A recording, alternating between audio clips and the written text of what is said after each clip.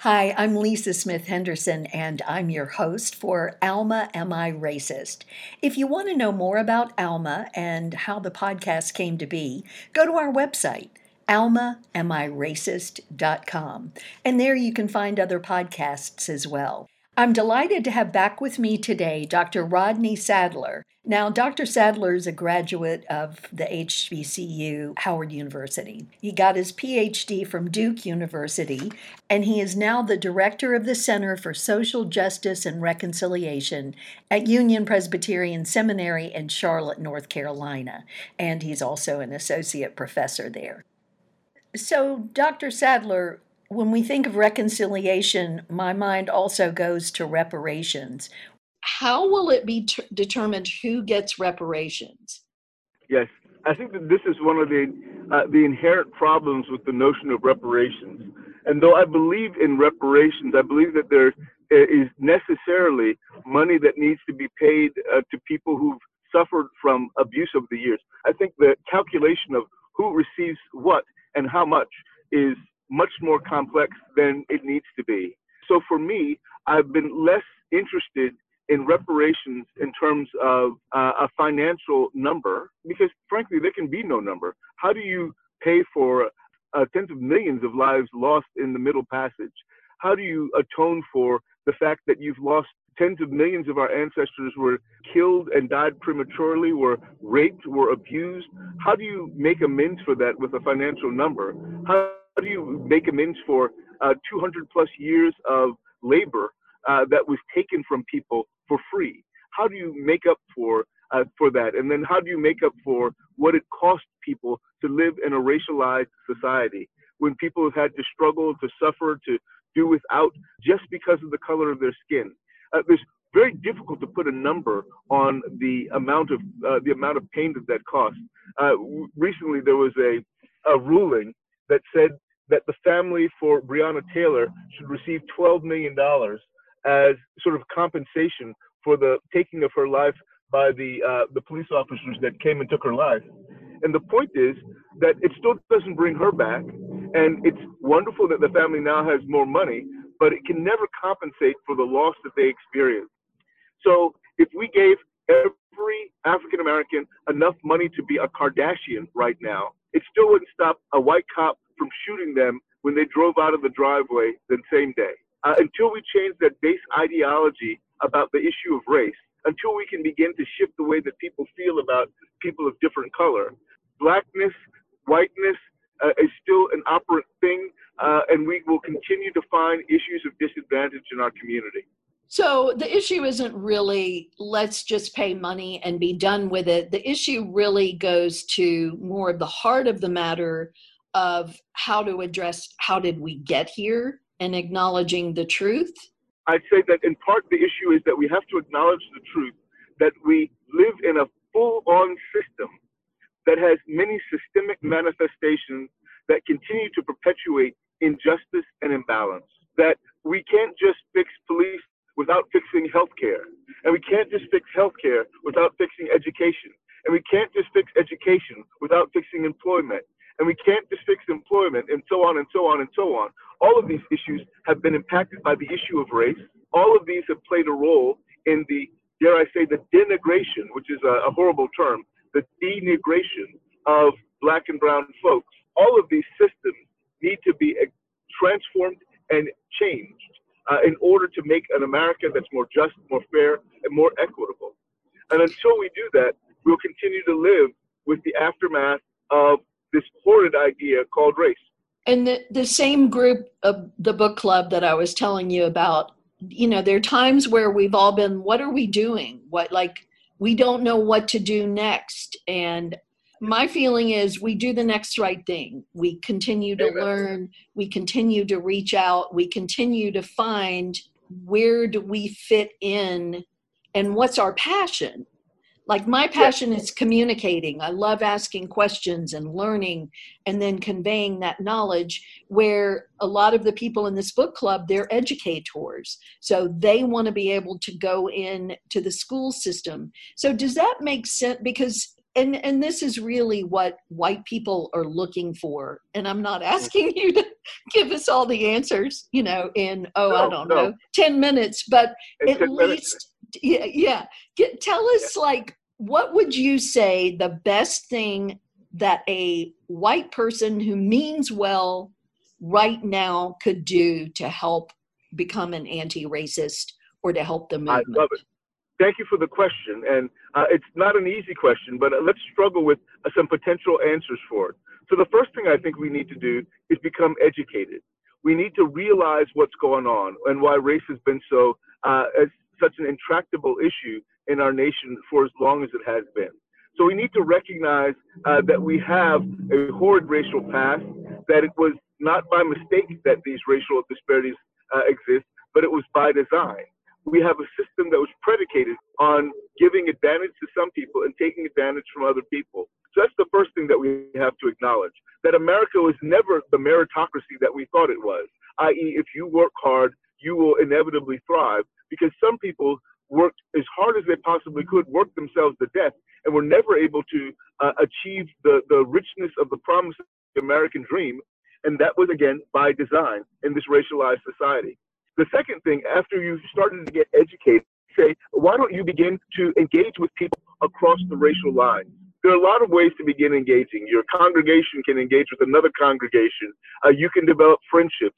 We had a program in Charlotte a few years ago called Friday Friends. And what Friday Friends was an opportunity to meet over a 6-month period of time with somebody that was very different from you, often once a month, maybe twice a month, for a lunch on a Friday. And you just start to share a little bit about who you are, about your background. And then once you go through the first couple of weeks and you have a relationship that's starting, then you begin to ask indelicate questions, things you always wanted to know but were afraid to ask. And then hopefully by the time the 6 months is up, you will have had a friend that you've developed some trust with. You can engage with each other's families, and you can begin to move forward. But that relational part, I think, is a next natural step in the larger evolution. Then beyond that, I think we have to begin to learn how to work together. So find a group that's actually doing something good. I know that many people talk about reading groups and book groups, and there are good places to start. But how about groups that begin to work on fostering change together?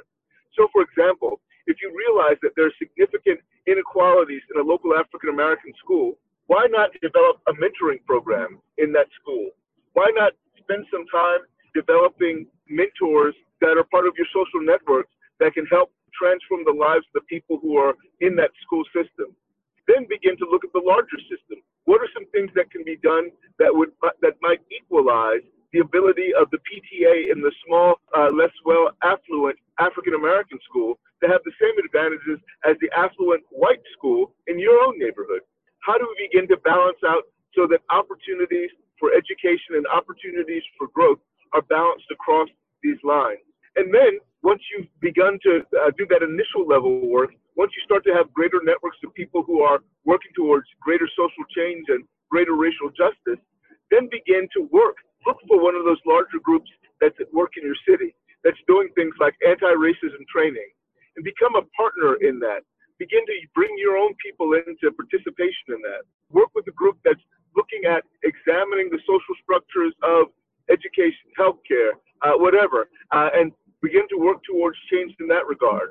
I have a good friend who's a white woman here in Charlotte who lives in a very affluent neighborhood with very few African Americans, if any, who was disturbed by the fact that her white neighbors had no understanding of the racial divide, had no understanding of the fact that it's not that blacks weren't in their neighborhood because they didn't want to be, but they couldn't afford to be. So she started a group that was an examination of whiteness. And she brought in speakers, she read books with folks, she provided educational opportunities, she opened up social media where people could have their questions answered.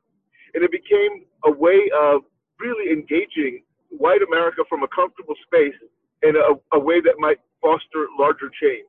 One woman with one idea who said, I'm just going to try to help however I can. And look what she was able to accomplish. I think we all need to recognize that we all have a role to play in fostering the end of race and the social change that we need to see. And we all need to wake up and recognize that we have to step up to the plate. We may not be guilty for creating a racist system, but we're all responsible for doing something about it once we recognize that it exists. Well, and that therein lies my next question. This denial that there's a problem, to me, is a big part of the problem. I have friends who I would consider to be moderate to progressive who say, I had one friend call me and she said, because she knows I go to a Black church and have Black friends, she said, educate me on this. Is it really true that there are more Black people that are getting sick and dying from COVID? And I was like, yes. Why do you not believe it? Well, it just doesn't make sense to me. Explain it to me. So I did, but I thought this is somebody very savvy. And then what I'm running into is, people thinking, I've literally had friends in other countries say, I see your wife's gone off the deep end to my husband. Because of, Yes, certainly. So let me say that one of the best things that race ever did was to pretend that it was not present or significant. The fact that race is able to hide in plain sight. Race is literally that which obscures the imbalances and the differences that we see as people's outcomes in life. So we live in I'm going to use Charlotte as an example. In the city of Charlotte, you're able to drive through, get sites in the city, the football stadium, the baseball diamond, the basketball arena, the theater, the Blumenthal in Uptown. You're able to go to all of these wonderful places and never see African-American poverty. If you did not look forward, you would think that all of Charlotte is affluent and all of Charlotte is doing well because there's no evident poverty. The thing is that poverty is hidden in plain sight and in Black and brown neighborhoods. The city of Charlotte is so racially divided that we got something called the Crescent, which is the Black and brown area outside of the Uptown area, and the Wedge, which is the area from Uptown all the way down to the southern portions of the city, which is incredibly wealthy and more than 80% white. The Crescent is more than 70% Black and brown.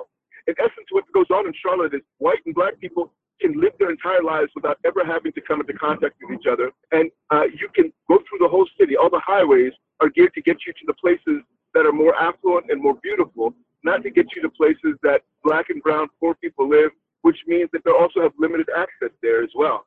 The way that we are able to keep the racialized system in place is we don't get to see the inequality that exists all around us. We never have to see it. And you can live in a white affluent bubble and never know this is taking place. And you can live with the myth of the meritocracy in your head, i.e. that if I work hard, inevitably I will succeed, I will be able to pull myself up without even a consideration of the racial dimensions there and how race has handicapped people. All of these things sort of support the notion that race must be real. And then the other thing is thing that hides the disparities in plain sight is there's almost an assumption in the American context that Black people live where? Where do Black people live? Ghetto. In the ghetto. That's where Black people live, in the ghetto. It's sort of the natural state for them. So we assume when we see Black people in the ghetto, well, that's all right. That's where we expect for Black people to live. Instead of saying, it's not right that anybody lives in an underserved community that's over-policed, that is struggling with epidemics of drugs because it's the best place to sell drugs because the police chase people out of wealthy white neighborhoods. It is the assumption of the normalcy of the current situation that helps to exacerbate the racial divisions between us. And the more we can begin to break beyond that, to hear people's stories, to understand that race is not the natural, racial division is not a natural state, but it's something that has been thrust upon us in this American context. It's only then that we can begin to step outside of that box and begin to say, we need to do something different. Well, and I think all you need to do is look at little children. They don't know the difference.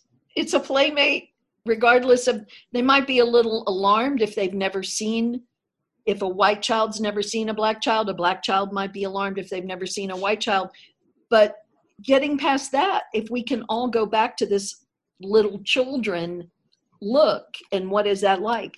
I'll tell you something else, Dr. Sadler, that really strikes me is the denialism that you were talking about. I've likened it to alcoholism.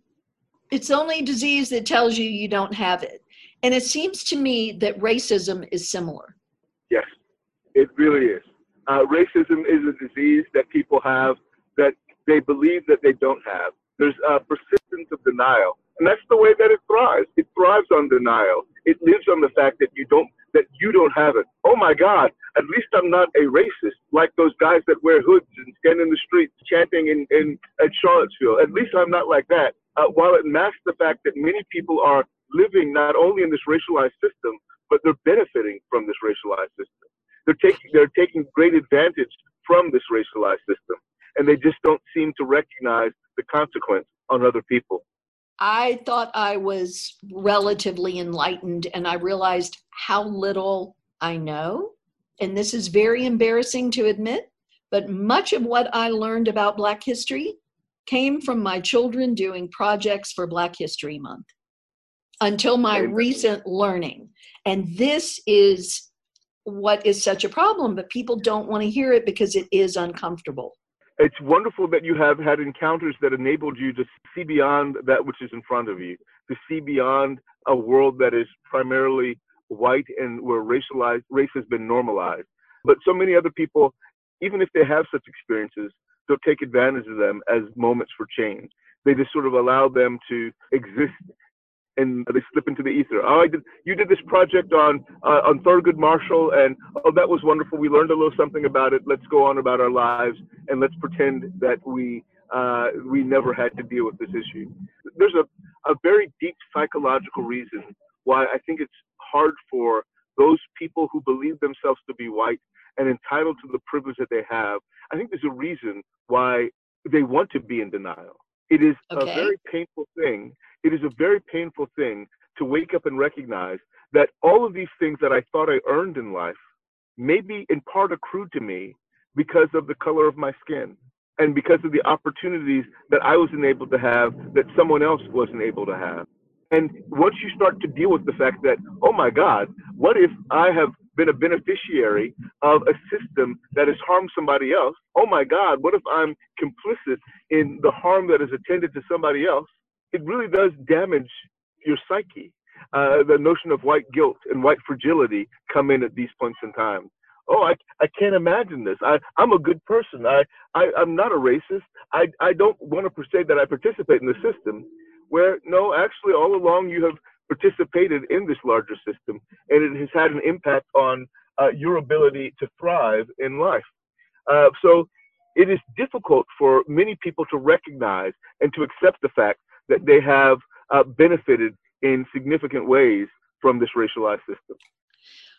But if we can admit it, then we can begin to change it. And I think it's just like being an alcoholic. We got to admit it first and then begin to look at it and then to begin to take our inventory, so to speak, and then begin to make amends for what we've done, either knowingly or unknowingly. Certainly. I feel very blessed, and you're in Charlotte. Atlanta has a lot of Black people, so there is a lot of opportunity. A lot of the women in this book club are in the Midwest. And one friend of mine who actually started the book club grew up in Montana and is married to a Black man. She never saw a Black person in her life until she was 17. Wow. And a lot of these people, they don't have a way to do it. And now, I think what you're saying is the woman that was in the affluent neighborhood said, okay, I'm going to start talking about this. And the churches going back and forth. So there are ways to do it. That's a cop-out. There's a Black person somewhere, everywhere. There's right? Always one. But there's always opportunities for engagement. We live in America now, so there are always opportunities for you to begin your own personal study. Everybody can gain access to Ta-Nehisi Coates' Between the World and Me, to Tim Wise's White Like Me. Everyone can begin to delve into the larger understanding of what is whiteness and how is this idea constructed. Is it an ethnic group or is it a category of oppression within the larger system? Do I want to be considered white or do I want to be considered something different? Maybe woke, i.e. I have a cognizance of my own understanding of the larger racialized world, and I'm someone who's going to work against that benefit and that privilege. Those are the kinds of things that need to take place, and they can take place anywhere. But because we have such great access, there's anybody that can go on the internet any day and find not just videos I've done, but videos that other people have done to talk about race and racial disparity and racial difference and become educated. So we live in an age where that education is possible for all of us. And because we live in a world of Zoom, anybody can engage in conversation across Zoom, across FaceTime or Facebook Live, and find out who people are, begin to engage with people across difference, even in the midst of a pandemic, and then begin to find a way to develop sincere relationship that might be the basis of a larger group that can work towards social change. Can we end on a spiritual note? Please.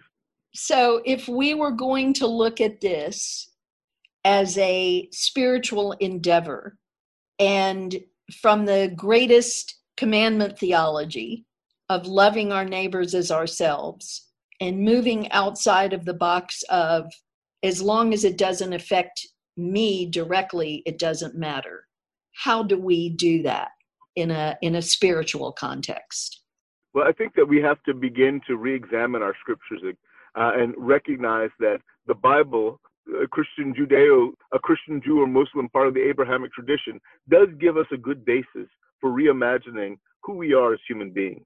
Genesis chapter 1, 26 and 27 really does confirm for us the need to recognize that every human being equally bears God's image in themselves.